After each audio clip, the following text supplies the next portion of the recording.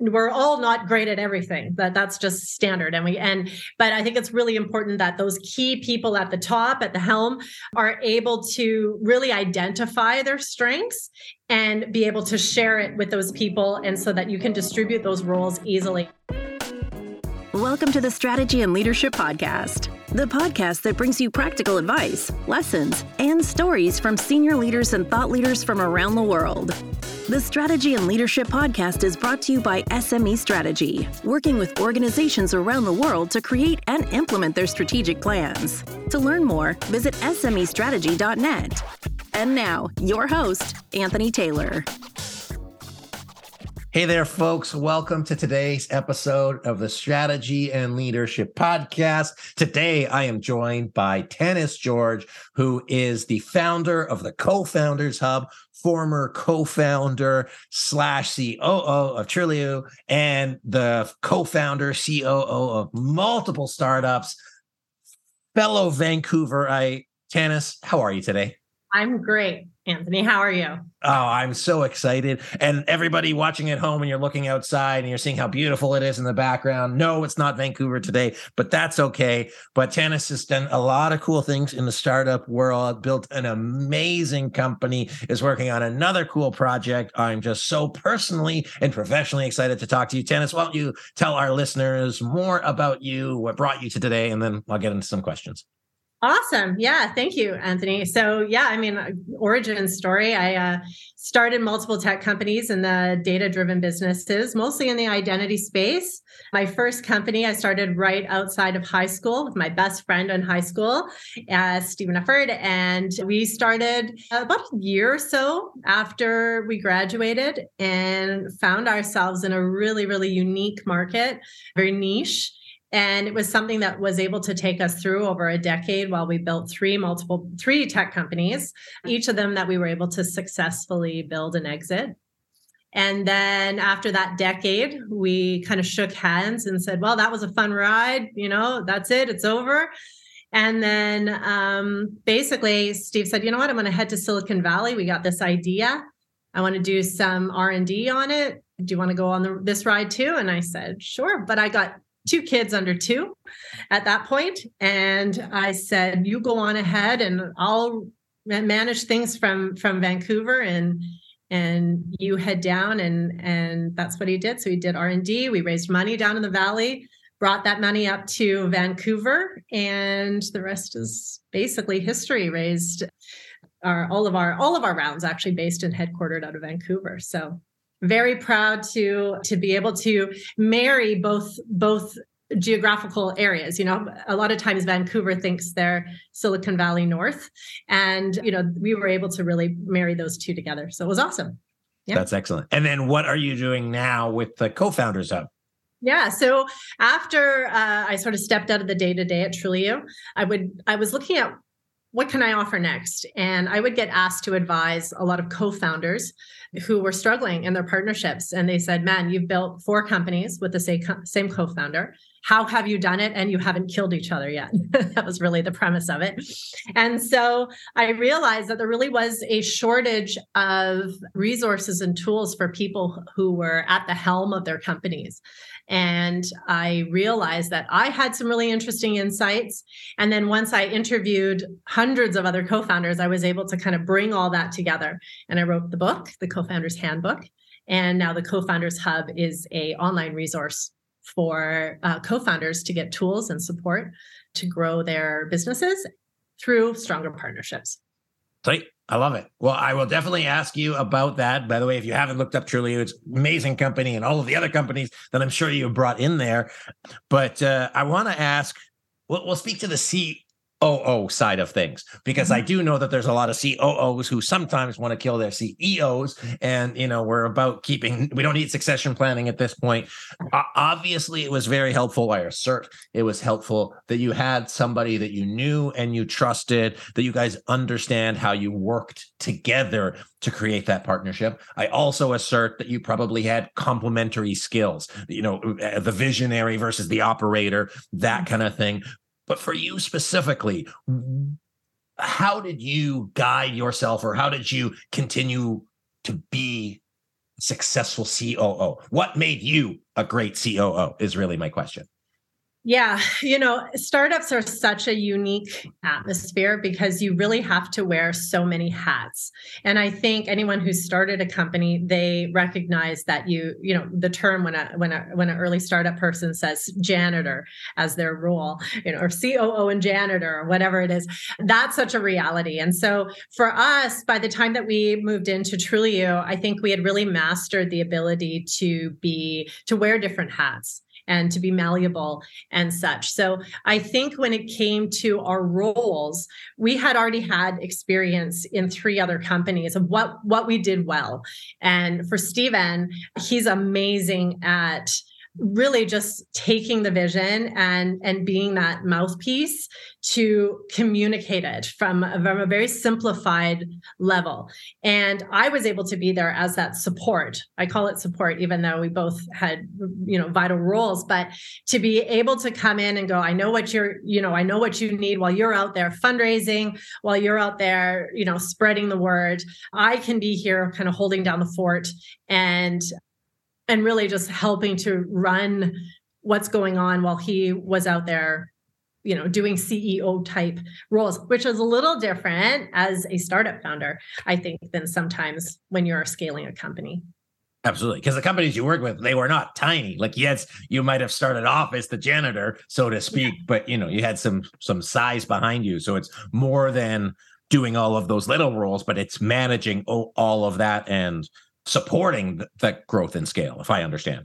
Absolutely. And it's interesting as the COO of a company, especially starting off as an early startup phase, your role slowly, I think, alters a lot more than, say, the CEO role. So when you're starting off early, you kind of have all these jobs. You're in marketing, you're assisting with the finance, you're doing all these sort of supplemental roles. And as you grow and scale, you're able to slowly pick apart, I think, more of the COO's position gets picked apart a little bit more. And that gets sort of distributed out of your role. So there got to a point after about the 3rd or 4th year that I was able to technically kind of look at what it is that I actually enjoy in starting a business. Before, you don't have that glory or that benefit of being able to choose what you want to do. You got to do it all.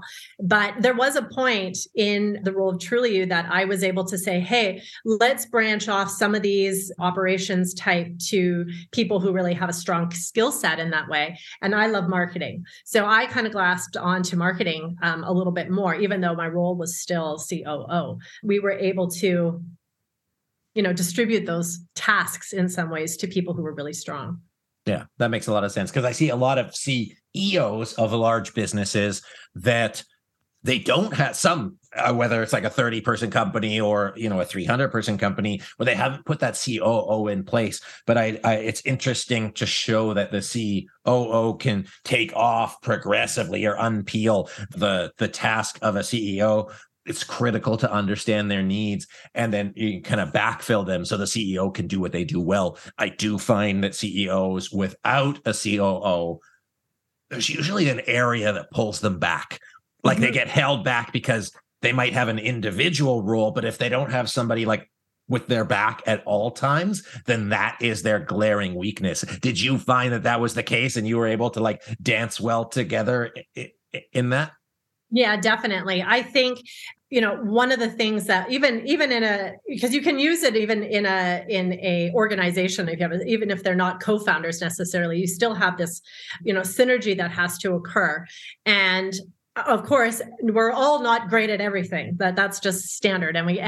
But I think it's really important that those key people at the top, at the helm, are able to really identify their strengths and be able to share it with those people, and so that you can distribute those roles easily. And that was what I think Steven and I did really well. And that's what we talked to people about, is that we were able to really determine what was his strengths, what were mine, and there was no ego. And we just stepped off where each other left off. And that was really, I think, a key role, and key importance. Yeah, absolutely. So first of all, congratulations on all that stuff, because that's really cool. So let's switch gears a little bit, talking about co-founder life? Because co-founders are typically, you see them more in tech. And in my experience, partners, not co-founders per se, are often the bane of a startup entrepreneur's existence or small business existence. So what is the key to good co-founder relationship as one is starting up a business? And then, how does that become more important as the business matures? When you have nobody working for you, then it's just you 2 or 3 in a bunker. But if you get to 100 or 200 people, how does that co-founder relationship need to evolve? I love that side note, I love that you captured co-founder versus business partner. And in a way, I think that's tomato, but you're absolutely right. Co-founder is really the term typically used in the tech industry, but really this is across the board for all business partners. There's really no difference. I interviewed co-founders in construction to music bands, like, where you kind of have the lead singers, like the CEO. And so you have these, this is across all business partners. So, 65% of businesses are going to fail because of issues between the founders. And that's a massive amount. That was one of the things that really triggered me to go, I had no idea. And so one of the things that I'm a huge proponent of is trying to teach intentionality to people, no matter what stage they're in when it comes to their partnership. So if you are looking for a co-founder, you need to be incredibly intentional about who that person is, because you are literally putting your financial future in their hands. And if you do that with the wrong person, you're really going to be in trouble. And then if you're in a partnership already, same thing. You got to get intentional. This isn't a set it and forget it kind of relationship. This is something where on a daily, weekly, monthly, annually basis, you really need to be intentional, because as strife happens or stresses in your business or things that happen, and they always do, as that happens, you really run a risk of jeopardizing your business. And so I really try and help people to see the correlation between a strong partnership and a strong business. And so intentionality is like a huge word when it comes to co-founder partnerships. So we do strategic planning. We facilitate strategic planning offsites for leaders, their executive teams. What was the processes or systems that you put in place to maintain that alignment on that daily, weekly, monthly, quarterly basis? Was it relatively easy? I mean, like all relationships, you need to work at it. What are the 2 or 3 things that you did that cemented your success in your relationship? Yeah. So one of the things that I think Stephen and I did really well, and was a unintentional reason for our success, and that was our communication was very good.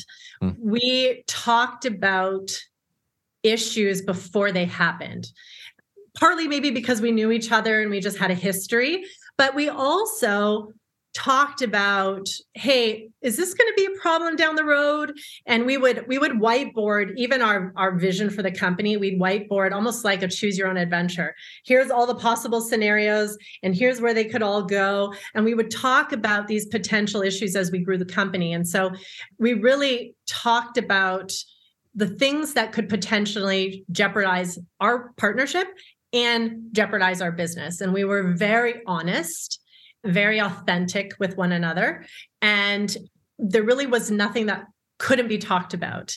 And so, I mean, that is key. We actually we created the discovery session at the hub, and that is like 120 questions of things you got to talk about before it becomes an actual issue. Like questions like, should we let our kids work in the business? Like that's a huge one. The amount of people I talked to who said that their partner brought their spouse in halfway through the business, and all of a sudden it's like, how do you say, no, I don't want your spouse working at the company? That gets very charged, especially in the moment that they want to bring them in. So if you can talk about these topics ahead of time without the emotional charge behind it, it becomes very, very valuable. So again, it's having these hard conversations. Hey, Anthony here. One of the things I don't talk too much about on the podcast is what we do at SME Strategy. So I wanted to let you know that if you and your team are thinking about getting together, this winter or even in the new year for strategic planning, then we'd be happy to have a conversation to see how we might be able to help your team walk through the strategic planning process and make sure that your people, your strategy, your culture are on the same page. One of the most exciting parts about the work that we do is being able to lead people through a proven process to help them get to where they want to go. If you're interested about that process, our video about it on YouTube just hit over 1 million views. So be sure to check that out. Let us know what you think. But most importantly, I wanted to let you know that if you are looking for somebody to partner with your team to support everybody in getting aligned, moving forward towards a clear set of goals and objectives, and really making sure that you have the foundations for that next stage of growth, that we can partner with you to do that. Whether that's through an offsite strategic planning session or, follow-up support services to keep you accountable, to help your team grow and develop, or really to lead a full transformation. So if you're interested, check out smestrategy.net. You can check out our about page, our services page. It'll tell you more about how we do things, and I'd be happy to have a conversation with you to see if we're a good fit to help. Thanks so much. I appreciate you listening to the podcast. And now let's get back into the episode. So basically, what I heard in it before you actually explain it, so you guys basically have to go to premarital counseling before you get into your partnership, because you're going to be stuck with each other for a long time, and better do all of that stuff on the front end than on the back end. Assume success. Assume your company's around for the next 30, 40, 50 years. And you got to navigate that path with the same person. And you're going to go through all these different life stages. And again, some of these things that come in are better talked about before they're issues. Divorce, illness, death, heaven forbid. People who go through phases where their financial situation changes, and all of a sudden they're like, I need money. I need more money than I did. And maybe it's for a short term, but how are you going to handle that? How do you help each other out? These are like really, really intense questions that oftentimes, I think, especially in the early stages, it's a bit of a wet blanket exercise where we're ripe with excitement. We're the next Facebook, we're heading out there. We're going to, knock this out of the park. The last thing you want to do is say, well, what happens if one of us is caught stealing, or one of us is writing bad checks? Like, nobody wants to talk about that. But yeah, it's preparation is hindsight's 2020, but at the same time, dig your well before you're thirsty. I love it. Oh, and communication being critical, like not be afraid to talk about it. The one thing I see as an advisor is where you have a partnership, not necessarily co-founder, but call it partnership, but yes, same, but different. Yeah. And the company has become successful on the back of one person, for lack of a better word. Somebody does 90% of the work, somebody does 10% of the work, and it's super uncomfortable because you don't want to talk about it. And then maybe that 10% is very, very, very valuable, but it's still only seen as 10% versus 90. And then it gets messy, and then you get a divorce, and then it causes problems. In your research, what did you see? How have people dealt with it? How have they not dealt with it to their own demise? Yeah, you know what? That's a massive one. That's a huge one where you have this unbalanced workload, unbalanced work ethic. And it's one of those things, it's a little bit tricky to know ahead of time, especially if you've never worked before, maybe don't know each other very long. So one of the keys that I talk about, if we look at stages, so let's say somebody's getting ready to start working with somebody, they haven't signed on the dotted line of their partnership agreement yet, but they're looking at it. One of the things that is key is, for me, is to really examine expectations. Oftentimes people go, I presumed, like, if I had $1 for every time someone who was struggling said, I presumed. It's like, no, I don't presume. Like, you really have to talk about it. You have to ask these questions. What is going to be the time commitment? In the new world now, are we coming into the office? Are you going to work from home? Who's going to open the doors at 9 and clock out at 5? These are these questions that early on you can hopefully figure out where each other is at, and either decide how you're going to work it or handle it in some sort of way. If you're in a partnership, then again, same sort of scenario, kind of going back to, you know what, when we started this, we were going to be 50-50 on time.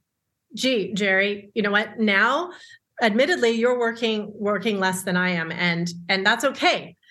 Maybe we need to have this reflected in our equity. Maybe we need to do something a little different. Or honestly, I'm overwhelmed right now, and I need you to take some more off my plate. And oftentimes we maybe presume that's going to be a hard conversation, and the other person goes, "Oh yeah, cool, yeah, let's see." Especially if they find out it's really hard. So again, it keeps coming back to communication and really just being honest. Yeah, and I will say, from my experience, resentments only grow. Absolutely. And so, if you don't deal with the thing right away, it'll become a problem. And I actually just interviewed somebody else about communication, and eventually it comes out. So pay now, pay later. Eventually you're going to pay. So might as well get the awkwardness out of the way. Otherwise, it's your business. You're potentially talking, tens or hundreds of millions of dollars for your unwillingness to deal with uncomfortable things. So, and the legacy for your kids. It's true. And there is a space for putting things under the rug. And this is where I talk a little bit about maturity. This is where I talk to people about being able to really look at something and say, is this the hill I'm going to die on? Is this really, really important? And I think a lot of times when we look at these issues, we really can recognize that maybe it isn't necessarily such a big idea or a big problem. And so we also can throw things under the rug in a mature way and say, you know what, this is not a big deal. We're on the same team. I know they're not twisting their mustaches, figuring out how they can screw me, right? I know they're on my team. And so this necessarily, I'm just going to let this go. And it's not a big deal. Again, if it happens again and this seems repetitive, then yeah, you need to address it. But I think sometimes too, we need to depersonalize the relationship. And if I can expand on that a little bit, a lot of times we mention that partnerships are like a marriage. And I would say yes in some ways, but in one way they should be very different. And that is that in a marriage, you really are focused on each other's well-being. But as business partners, you want to care about each other's well-being, but the priority is the business. And I think if you do that and you say everything we do is a filter through that lens, and we're really good, what is the best for the business? You can depersonalize it. And you can say, maybe the best for the business is not to have your son, step into this role. It might be better that we find somebody who's that. And then that person can go, oh yeah, that's true. Whereas otherwise they're looking at them saying, you just don't like my son. So that is the difference between looking at a partnership as like a marriage for what it really is sort of, there's that third entity in the group, or a fourth, it depends on how many co-founders, but really having to make that business the central figure.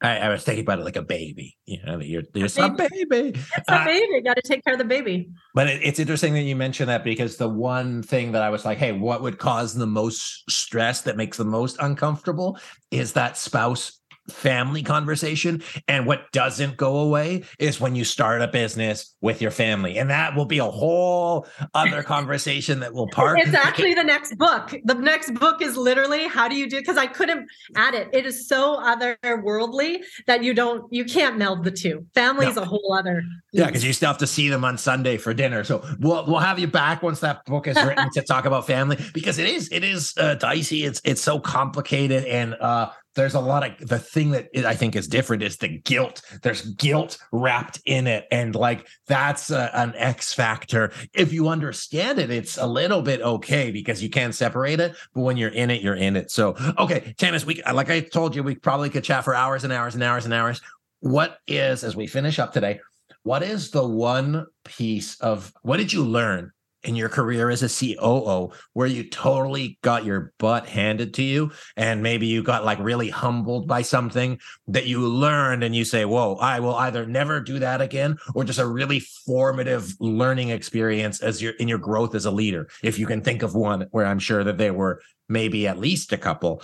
Anything that come to mind where you got your butt kicked and you learned something? Yeah, I think really seeing seeing as your company grows and scales, how you do things on a small level doesn't always translate later. And as you bring in experts and as you bring in hopefully really, really incredible talent, sometimes we found that there was a point in the size of the company that we actually didn't know better always. And you really had to lean in. And as entrepreneurs who before had smaller businesses and had never really taken them to scale, to no longer really be the expert in your business is very humbling when you realize that. And you have to go, oh my goodness, actually, I think I might need to really hand this off to you and your expertise. And it is about really handing your baby over to somebody and saying, okay, I'm going to give you this piece. You can babysit for a while and take it, and I'm going to trust you with it. And realizing that you have to be humble and that maybe your decisions in a particular field aren't the most knowledge-based, and you have to lean in on theirs. And I think that was something that we eventually had to learn as we grew our team to more and more incredible talent that were brought on board as more experts in their field.